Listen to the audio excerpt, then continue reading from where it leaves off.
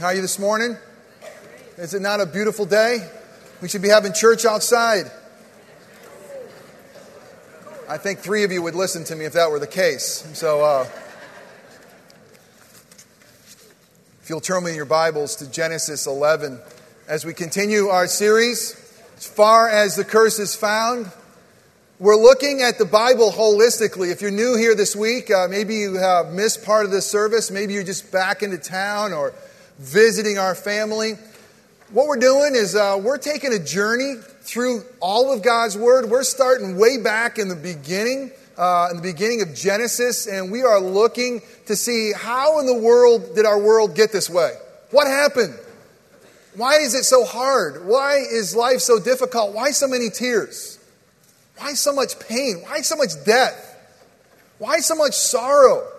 And we're realizing that from the beginning, from our first parents, according to God's Word, a curse was brought onto us with their disobedience. And we're seeing that there's hope. There's always hope in the Bible. There's such good news. And the good news of that curse being reversed by God's own Son, Jesus Christ. So I think this is part 5 as we make our way through God's Word. We're going to be skipping around a little bit, but right now we're in Genesis 11. As we begin, I want you to hear this poem, this lyric of a song that's probably familiar to many of you. It was written in 1971. Imagine there's no heaven. It's easy if you try. No hell below us, above us only sky. Imagine all the people living for today. How many of you have that tune now in your head as well? I'm sure many of y'all. Imagine there's no countries. It isn't hard to do. Nothing to kill or die for, and no religion too. Imagine all the people living in peace. You may say I'm a dreamer, but I'm not the only one. I hope someday you'll join us, and the world will be as one. Imagine no possessions. I wonder if you can. No need for greed or hunger, a brotherhood of man. Imagine all the people sharing all the world. You may say I'm a dreamer, but I'm not the only one. I hope someday you'll join us, and the world will live as one. John Lennon wrote those words in 1971, but really this is a song that has been sung since time began. This is man's song. I mean, last week, if you're here, I gave you another song that kind of depicted the way we live our lives, especially early on in the book of Genesis. It was Frank Sinatra's My Way. I have done it my way. But this song as well, it really summarizes the song of fallen man and woman in a cursed world. And it's a song that was being sung as man built what we now know, the city and the Tower of Babel. As we've been making our way through this journey, we realize that we are in a cursed world, and the reason the world is cursed is because we, humans, have rejected the God who created us in His image. We rejected Him, and we wanted to become our own gods. We wanted to be able to rule and reign over ourselves. We wanted our plan, not His. We didn't want to submit to Him. Although life is found in Him and really meaning and significance, we've tried to do it on our own way, our own calling, our own lives. We live our lives saying, imagine if we were God. Imagine if there was no other God other than ourselves. Imagine what world would be like. And because man imagined that and rebelled against his God, he brought this curse upon us. And really what we have been doing ever since that time is man has been living, trying to live without God, build a city of man, to build his own world. And we realize that it's a world that will crumble. It's a world filled with heartache and sorrow and pain. What sorrow and pain do you bring this morning? What reminder is in your life that we are in a fallen place? What painful memory or a reality right now has driven you to this place? Well, let me remind us where we are. If you'll take your Bibles, open them again into Genesis 11. If you were here last week, we ended off in Genesis 9. Last week, we looked at the Noah story, an incredible story that God has given to us. And we were reminded that God will never, ever, ever give up. Is that some good news? We were reminded last week that even when things got really, really bad, to the point where all of mankind, every thought was wicked and in rebellion, God is not going to give up, even if he has to save one family to make sure through that one family he will save the world. We also saw last week that God's plan will never fail. Hallelujah. Our plans will crumble and fade away, but God's plans will never fail. And we also saw what we always need to be reminded, especially when we look at stories like Noah, that God's mercy, his goodness, is greater than his wrath, and that he leads with love. Oh, thank God for that reality. Well, we ended off in chapter 9. If you look at chapter 10, we're just going to look at that and just to see really all that chapter 10 is. It tells us of all the nations that have come from Noah. It tells us how the whole world has been filled and how these nations have come from this one man. And now we get to chapter 11. And as I read chapter 11, we're going to read a little bit of chapter 11 and then all of chapter 12. And just like last week, there's a lot of scripture here, but it's an incredible story. But I want you to think of that poem or that song that I just had read, Imagine. I want you to put that in juxtaposition with Genesis 11. See what they're doing. They're living out these words. Imagine a world without God. And this will show you the fruit of what happens with a world without God as we read Genesis 11. But again, as we go back, we're going to do a little Bible travel today. I feel like I have to tell you a couple of warning signs, kind of like if you're going to get on a roller coaster, you know those signs for fat guys like me not to get on them without heart problems? Well, it's just some signs for us that God will give us as well, saying, hey, there's some warning things. Warning signs as we travel back in time. Let me give us a couple of those warnings. First of all, what we want to do is when we read old stories in the Bible, stories of an ancient time, we kind of want to go there and grab the goodies. Grab the goodies and apply them immediately to our lives. What's here for me? We kind of this trick-or-treating in God's Old Testament. What's there for my treat? What is there for my edification? We can't immediately go there. We got to start asking some other questions. What is God revealing in this story to that world? Now hang with me a little bit because this is going to be important stuff for us to understand that. God's going to describe that world, the world of Babel, the world that would come together and build a huge tower. And here's a question we got to be asking. What does he want us to know about that world? How has the curse affected that world? What is happening there? What sin is driving these circumstances there? But then we want to ask the question, what did it mean to their world? Their world being the original reading audience. Because remember what I said, Moses is writing this in the desert heading toward the promised land. He's not writing this as time is happening. He's writing about history. And we got to ask ourselves a question, why is he giving us this? What did it mean to their world? And I promise you this, if you listen this morning, especially when we get to Genesis 12, you'll be amazed. If we put ourselves in the sandals of those leaving Egypt and heading to the promised land, this story has incredible significance for them. You can see, wow, I understand why Moses wrote this story. And then we have to ask the question, what is being said to our world? What is God saying to me today? And we have to see that through the lens of Christ Jesus. What does the life, death, and resurrection of Christ redefine and reshape and refocus this story for us? All right, we got a lot of reading to do, so I'm going to ask God's blessing as we read. Would you please join me in prayer? Let us pray together.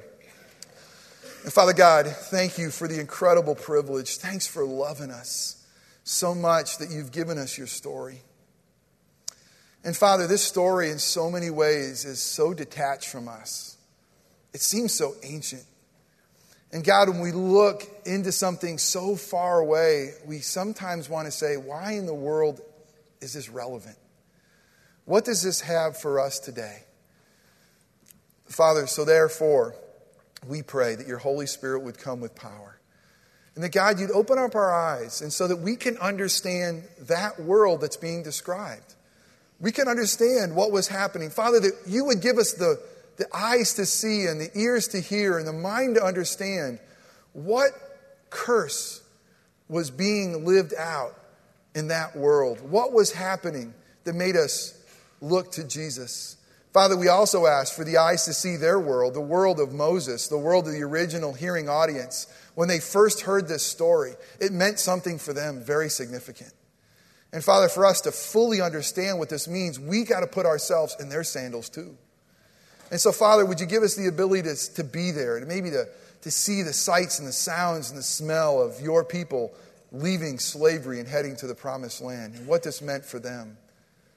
But God, it would only be a story that is ancient and remote if you didn't give us the eyes to see what it means for us. Because truly, this is a story that points to your Son. And truly, by faith in Christ Jesus, this is our story too. So, Father God, would you please come and speak through a broken sinner that desperately needs to hear this story. Father, the things that are said that are true, that contain the good news of the gospel, would you use those things to make us more like Jesus? The things that I say that are merely my opinion, may they quickly fall away and be forgotten. We pray that you and you alone receive glory. We receive great joy and great challenge. And it's in Christ's name we pray. Amen. All right, turn with me into Genesis 11, and let's start in verse 1. Now the whole earth had one language in the same words. And as people migrated from the east, they found a plain in the land of Shinar and settled there. And they said to one another, "Come, let us make bricks and burn them thoroughly." And they had brick for stone and bitumen for mortar. They said, "Come, let us build ourselves a city and a tower with its top in the heavens, and let us make a name for ourselves, lest we be dispersed over the face of the whole earth." Okay, we read this, and in the first reading we say, okay, sounds like man is responding. They want to build a city for themselves. They want to make a name for themselves. They're weary. They don't want to travel. They found a really nice little plain in Shinar, and they want to hang out there, and they want to build themselves a city. What's wrong with that? Seems like they're living life like you and I are. They're trying to make themselves a name and make themselves a city. But when we look closer, we realize there's incredible rebellion here. Really what they're doing is they're saying, imagine that we are God and we don't have to listen to God anymore. Remember, God's A plan from the beginning was for you and me to fill the whole world with His glory. That He has told man, you are to multiply and you are to go. And you are to take my name and my blessing wherever I go. Wherever there is darkness, bring light. Wherever there is brokenness, bring peace. Go to fill the whole earth with my glory. And listen to what they're doing. They're saying, forget that. Forget God's plan. Let's have a better plan. Let's build a city for ourselves. Look at what this word ourselves in there a couple times. Very, very significant. Let's build ourselves a tower that reaches to heaven. This is the beginning of man saying, we don't need God to come reach us. We can reach heaven on our own. This is the original to Led Zeppelin's Stairway to Heaven. Man, is it not rock and roll classic week or what? But they wanted to do more. Not just build themselves their own city. This is the city of man. They're rejecting the city of God. There's incredible rejection of God going on here. You got to understand, they're saying, let me build a name for myself. This is incredibly egocentric. This is man wanting to throw off all restraints of God and say, forget God. Let's imagine He was dead. And let's live like there was no God. And let's just live for ourselves. And let's build something great with our name on it. And then there's great irony. I mean, if you could just see the irony here. Look at verse 5. And the Lord came down to the city and the tower, which the children of men, you got very important, he's making that emphasis. This isn't God's plan. This is the children of men had built. And there is, laugh out loud irony. Because here is man trying to say, we want to build an incredible city and we're going to build a really, really big tower. And guess what? It's going to reach heaven. And guess what God, who sees all things, knows all things, says to us to make it very clear how little, measly man's plans are. God had to stoop down from heaven. Let me go see that little insignificant tower. Let me go see what insignificant, without me, what man can do. I mean, it's tongue-in-cheek. It's great literature. It's irony. It's God saying, I'm going to have to come stoop to see what your grand plans are.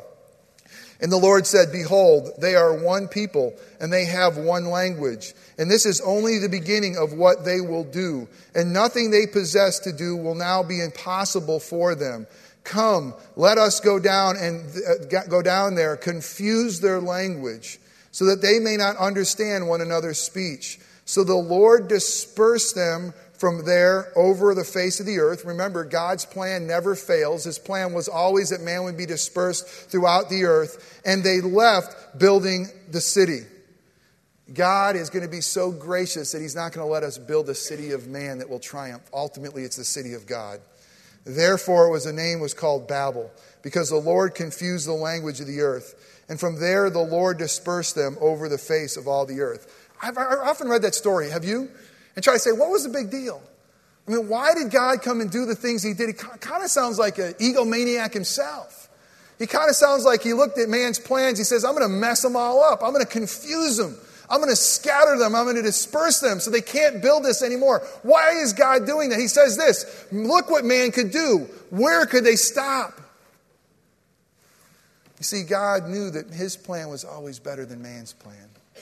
And man saying, imagine there is no God. Imagine there is no religion. Imagine what we can do on our own. God is going to be loving and gracious enough always to come and mess with that. He says, I got something so much better for you. And I'm going to make sure that my plan doesn't fail.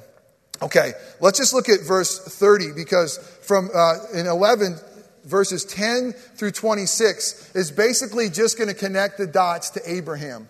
All right, the first 11 chapters tell us the story of how God is going to rescue the entire earth and how he's going to do that through his son. The first 11 chapters we've basically covered. And now from chapter 12 to chapter 50 in the book of Genesis is all about this one man and his family. It's all about Abraham. The rest of the story is going to point to him. So the rest of chapter 11 tells us how Abraham got on the scene. And by the way, God's going to take this one man and he's going to multiply him. He's going to bless him. And God's going to show us how incredibly powerful he is by looking at verse 30. His wife Sarai was barren. She had no children. God is, let me tell you, if you're here and you're wrestling with what God hasn't done, and you feel like the promises are unfulfilled, you feel like God's offered you so much and you've received so little, rejoice. His plan will not fail. His promises will come true. It may seem like they're empty. It may seem like it's void, but it's not true in Christ Jesus. Now, as we look at Abraham, here's what I want you to do. Abraham is the answer. Abraham is the remedy to what just happened. What just happened? God took man and his plans and he messed them all up and he scattered them all throughout the world. But now he's going to take one man. He's going to say, one man, I'm going to bless you. And I'm going to have you go after all that I've scattered. I'm going to bless you so you can be a blessing to them all. Abraham is the remedy, or at least he's pointing to the ultimate remedy of what Babel has done. It's an incredible story. When we see it in that vein, it really comes alive. Let's look again at, let's look to Genesis 12. Now the Lord said to Abram, go from your country and from your kindred and from your house to the land that I will show you, and I will make you a great nation, and I will bless you and make your name great, so that you will be a blessing. I will bless those who bless you, and him who dishonors you I will curse. And in you all the families of the earth shall be blessed. Know what's unbelievable? Everything that man was trying to get on its own. They wanted to be a great name, a great nation. They wanted to be a great blessing. Everything man tried to do without God was thwarted. And everything that they want in Babel, Abraham received. You're going to be awesome. I'm going to bless you. I'm going to change your name. I'm going to make you a great nation. So much so that you'll be a blessing to all. Those who curse you will be cursed. Those who bless you will be blessed. And listen, also, see that God's plan is always for the world. He is a missional God. He blesses one so that we will be a blessing to all. So many times we read through the Old Testament and say, God seems to be so unfair. God just seems to be blessing one nation. God just seems to be blessing one family. God just seems to be blessing so few. But every time he blesses one, it's always so they will be a blessing to all. That's our missional God. So Abraham went as the Lord had told him in verse 4, and Lot went with him. Abram was 75 years old when he departed from Haran. And Abram took Sarai his wife, and Lot his brother's son, and all their possessions that they had gathered, and the people that they had acquired in Haran. And they set out to go to the land of Canaan. When they came to the land of Canaan, Abram passed through the land to the place at Shechem, to the oak at Moreh. At the time the Canaanites were in the land. Then the Lord appeared to Abram and said, take off your sandals. That's Moses, he said that too. To your offspring I will give this land. So he built there an altar to the Lord who had appeared to him. From there he moved to the hill country on the east of Bethel and pitched his tent, with Bethel on the west and Ai on the east. And there he built an altar to the Lord and called upon the name of the Lord. And Abram journeyed on, still going to that word. Here. But here's what you got to see. This is unbelievable. Remember, hear this story through the ears of those who first heard it. Okay? Who were the ones who were first hearing it? They were just leaving Egypt, and they were heading to the promised land. And guess what they were just told in this story? God promised this land to their descendants. Think of how much courage they would receive from this. You know what they were being told? You're going home. This is your homeland. And I know that they seem like giants there. And I know they're already living there. But this was God's plan from the beginning. This is your land, and you're to go take it. And look at the incredible parallels between what God did to the nation of Israel and with Abram. Listen through their ears to this incredible story in verse 10. Now there was a famine in the land. So Abram went down to Egypt to sojourn there, for the famine was so severe in the land. Any biblical scholars remember what got the nation of Israel into Egypt? Does anybody remember what it was? Anybody know? What was it? It's a famine. Unbelievable. You start to see an incredible parallel. Here was Abram, who would leave the promised land and go to Egypt. Why? Because of a famine. And when he was about to enter Egypt, he said to Sarai, his wife, I know that you are a woman that is beautiful in appearance. And when the Egyptians see you, they will say, this is his wife. Then they will kill me, but they will let you live. Say you are my sister. She was a half-sister. And it may go well with me because of you, and that my life may be spared for your sake. What do you think of Abram? There's a noble guy, huh? There's a noble guy. By the way, it says that Abram was 75 years old when he left for the promised land. I don't know how old he is now, but Sarai was 10 years younger. So this, ladies, be of good cheer. This is at least a 65-year-old woman that he's worried about. So beauty is in the eye of the beholder. I mean, who needs any of this cosmetic surgery junk? Here is a 65-year-old woman that Abram is worried about. And sure enough, she was clearly beautiful. Because when the Egyptians saw her, the woman was very beautiful, they took her. And verse 15, when the princes of Pharaoh saw her, they praised her to Pharaoh. And the woman was taken into Pharaoh's house. And for her sake he dealt well with Abram. And he had sheep, oxen, male donkeys, male servants, female donkeys, and camels. Here's what you got to see, God's beautiful hand. He's the hero of this story again. Abram's a bumbling idiot who's willing to give up his wife for his own hide. I mean, Abram, he's willing to let his wife go to some other man's arms so he has his life spared. I mean, that's no hero. That's a zero. I mean, who would do that to his wife? And he's going to lie about this again. But the Lord afflicted Pharaoh and his house with great plagues because of Sarai, Abram's wife. Now, let me ask a question. What happened to Egypt and Pharaoh that got them out of Egypt for the nation of Israel? What did God do to them? Plagues. It's amazing. It's the whole same story. I mean, think of the confidence they're seeing. This is our land. God has given us this land. And not only that, Abram was our man who went before us, and he was a stumbling, bubbling idiot just like us. But God's plan never fails. God's never going to let us go. It's amazing. The story of the Bible is so beautiful, and it clearly points to God as the hero. So Pharaoh called Abram and said, "What is this that you have done to me? Why did you not tell me that she was your wife? Why did you say she is my sister, so that I took her for my wife? Now then, here is your wife. Take her and go." And Pharaoh gave men orders concerning him, and they sent him away with his wife and all that he had. Here's what the picture was. Abram left Egypt with all plunder, just like the Israelites.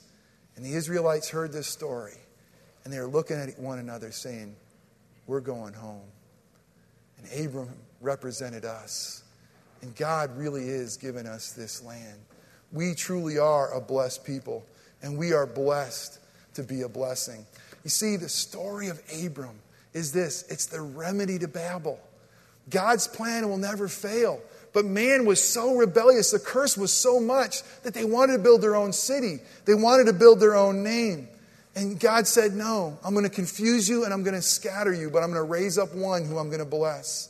I'm going to bless him so he will bless you." And all of this story points to Christ. How in the world can all these blessings be fulfilled in Abram? He was a stumbling, bumbling failure in many ways. And the only thing he really ultimately did was point to the one who would bring all these blessings to all nations. I don't know, I got this picture of what this story really means. And I have this picture of being with my kids, especially when they were young, and taking some toys and throwing them and scattering them in the pool, and watching with great delight as they went and they gathered them. They brought them all into one. And really, in so many ways, this is what God has done. He took sinful man and he scattered them. And he says, "I'm going to bless my own so they could jump into life and go and search for those that are lost. Go and gather them into one. Those who were confused to bring my life and my meaning." See, God gives to Abram everything that man was looking for apart from God. A great nation, a great name, and a great blessing. How did Abram respond? This is where it gets so important. He responded by faith. See, Abram believed God. God came to him and said something ridiculous. You got to leave home. You got to go to a land you don't know about. And I'm going to make you an incredible blessing. Abram was saved by faith in God, in God's word, in God's provision, just like everyone else who was ever saved by God. You see, the story of the Old Testament is the story of the New Testament. A God who's missional and a God who saves his own and saves them always by his grace. He's always the initiator and saves them always by faith. If someone wants to tell you that God operated in the Old Testament a certain way and they were saved by works, they're wrong. Clearly, Abram was saved by faith in what God had promised, and it was credited to him as righteous. But what did Abram have to do to respond to God's call? This too is very important. He had to change everything. He had to realize that he had to change his name. God would change him from Abram to Abraham. God wants to change our names to be his family name. He had to change his identity. He had to be willing to leave everything he knew. Think of how fearful that was. Leave your country. Leave your kindred. Leave everything that you know. Change your identity. God's calling us as well. Change your identity from what you want to build, your name, to my name and my identity, and then you'll really live. Change your security. What is your hope in? Where is your security? I bet for Abram, in a lot of ways, before God entered the picture, it was his family. And God says, "No, I want you to change your security. Your security should be in me alone." And God changed his mission. He says it's not about building yourself a name. It's not about building yourself a city. It's about me. See, Christian, what God has done for us is amazing. He has changed our name. He has changed our identity and our security. He has blessed us richly. All of the blessings in the heavenly realms in Christ Jesus are ours. But he's blessed us so that we will be a blessing in the midst of a cursed world.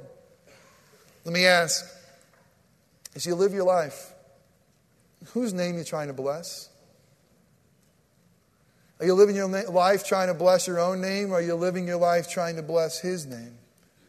You see, God has created Christians. He's called us as his family, as his nation, to be a blessing to a cursed world. We are to be a nation on a mission.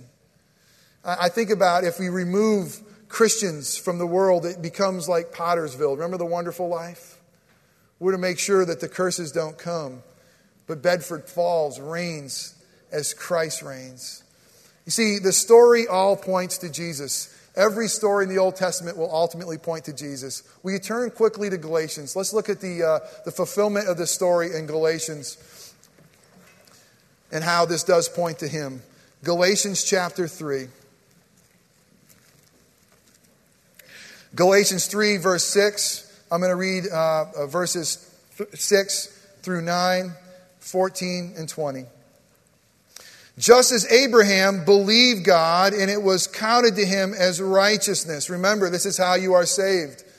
Verse 7, know that it is those of faith who are the sons of Abraham. It's not by just Jewish descent. Those who are really the sons of Abraham, this promised blessed nation, this promised blessed name, are those of us by God's grace who have faith in Christ Jesus. And the scripture, foreseeing that God would justify the Gentiles by faith, preached the gospel beforehand to Abraham, saying, in you shall all nations be blessed. So that those who are of faith are blessed along with Abraham, the man of faith. The blessings of Abraham are ours. The blessings of a great name, the blessings of a great nation are ours by God's grace through faith in Jesus Christ. Verse 14, so that in Christ Jesus the blessings of Abraham might come to the Gentiles, that's us, so that we might receive the promised Spirit through faith. Now turn to chapter 3, verse 28. And I want you to picture this. Remember all the scattering of man because of sin. And yet God will gather them all to truly make them one, much better than John Lennon could ever write. He says this, in Christ Jesus, there is neither Jew nor Greek, there is neither slave nor free, there's neither male nor female, for you are all one in Christ Jesus. And if you are Christ, then you are Abraham's offspring, heir according to the promise. We got to remember a couple things in closing. It's this. The good news of Jesus Christ is the only hope of the world. Do we know that? Do we really believe that? Do we really believe that this cursed world, the only answer is Jesus Christ in our lives that can reverse that curse? Listen, it's that time of year where politics is bubbling, where we start to figure out what party we're going to vote for, or what candidate, or who's going to emerge, or where we're going to place our hope. And let me tell you, it's important stuff, and many of you are involved in politics, and I'm proud of you for doing it and making a change to your world. But listen, any hope that we ever put in anything apart from Christ, any hope we have in a politician, any hope we have in a particular party, any hope we have in man is basically building a Tower of Babel. It's a hope of man. The only hope for man is Jesus, and He's come to rescue us and set us free. On one of my mission trips, I met a man named Mateo. And Mateo was about an 18-year-old Canadian young man. And although he was Canadian, I met him in Mexico. He had taken a bus to find the meaning of life. He left his home in Canada, and he found his way into Mexico. And he eventually found his way into Casa Hogar to find a place, this orphanage outside of Acapulco. And it was there, he says, I will work for food and lodging. And in many ways, Mateo was an orphan himself, although he worked in this orphanage. And I remember the first time I saw him was at the airport. They came to pick us up. And I see this tall, blonde-haired person that's obviously not Mexican reaching for our bags. And I was really nervous, thinking they're going to steal our bags. The first thing we're going to do is this guy's stealing our bags. And he had tattoos all over him like, hey, those are our bags. I said, no, that's Mateo. Mateo now lives here. He works with us.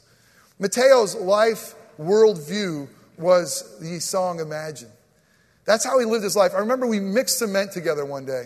And as we were mixing cement together, he basically told me that the way I see life is kind of through the lens of John Lennon. I think he had it right when he says, imagine. And I'm sitting there listening to him. I said, you know, Mateo, imagine that there was a God. Imagine, let's just imagine for a minute that That there really was more than just sky, more than what the naked eye could see. Imagine that, Mateo. To me, that's a greater imagination. That's awesome. And Mateo, imagine that God loved you. Imagine that. And imagine that God would love you so much that he would send his own son to come and to find you and rescue you. Imagine that, Mateo. That's an imagination. And imagine that for you to be rescued, God's son would have to be killed in your place. Imagine the love that God must have, that knowing his son would die, he'd send him anyway. Imagine that, Mateo. Imagine being that loved. Imagine the joy of being called a child of God. And stop imagining and look at the reality of Jesus Christ. And I could just see the Spirit working in his life. And he just responded actually with a pretty strong cuss word. And he said, blank John Lennon. But what he was saying is God was working powerfully in his life. A few days later, I had the privilege of praying with Mateo. And he asked Jesus to come into his life. And he said, I realized there's something so much greater than what I was building. And the imagined God became a reality of a Savior. And the joy that came when he realized he was loved by God. And he said, I thought maybe I was reaching for God, but I realized that God was reaching for me. And he took my arm like this and he grabbed me. He says, and I know he won't let me go. Is God reaching for you this morning? Have you built your life around an imaginary world where there was no God or there is no God? There is a God, and he's good. And he has offered us salvation in his Son. And the only way this curse will be reversed is if we come to him and say, God, I'm done imagining. I want the reality of your Son in my life. And there's such good news. He cleanses us. He forgives us. And he says, I'm going to make your name blessed. I'm going to bring you into this great family. And now you are going to be a blessing to all the earth. Is that not great news? You see, God wanted to remind us that we forget. He wanted us to do more than imagine. He wanted us to know the reality. So this table is a reality that Jesus has come. He is the answer to the curse. He is the one that is a blessed name that has blessed us with his name. And through his blessings, we are a blessing to all the earth. And it's a reminder of how he's blessed us through a broken body and poured out blood. Do you know him? If you do, come and feed upon Christ and be strengthened to that reality. And if you don't, today's the day where he's offering to you, imagine a God that would love you so much to send his Son to rescue you. Let us pray together. Father God, we thank you that Jesus really is the answer, that he has come to reverse all that we have brought upon ourselves, the curse that we have brought upon ourselves. And Father, I pray that if there's anyone here this morning who is yet to embrace Christ as Savior, that maybe they're living their life like Mateo was, with the words of John Lennon's song as their theme, like they were way back at the city and Tower of Babel, that today would be the day when they would realize and your love would break through. And they would realize that they too could have a blessed name in your sight. They too could be blessed in this family and be called to be a blessing as we advance your kingdom. Father, if there's anyone here who is yet to embrace Christ, God, I pray right now in the stillness and quietness that they would reach out and realize that you're reaching to them. Father, may they acknowledge you as Lord and Savior, Jesus, and embrace you. And Father, for those of us who are yours, may we realize that Christ Jesus has made us blessed, but not just for ourselves, but for this world to know his name. God, would you use this table to empower us? It's in Christ's powerful name we pray. Amen. As the elders come forward, would you take a few minutes to prepare your heart, prepare your souls for this incredible meal that Christ has for us?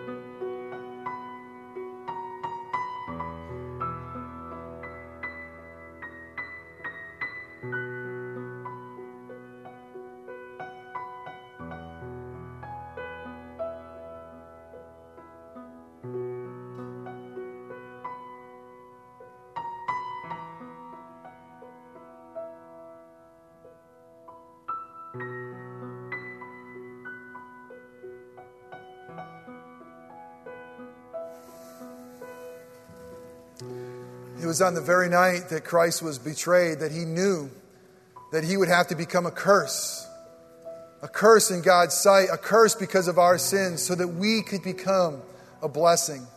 He knew he would have to give his life up on that cross and shed his blood to wash away our sins. So it was that very night, as he gathered in that upper room with his disciples, that he took bread, and after he had given thanks to his Father, he broke it. He said, "This is my body given for you.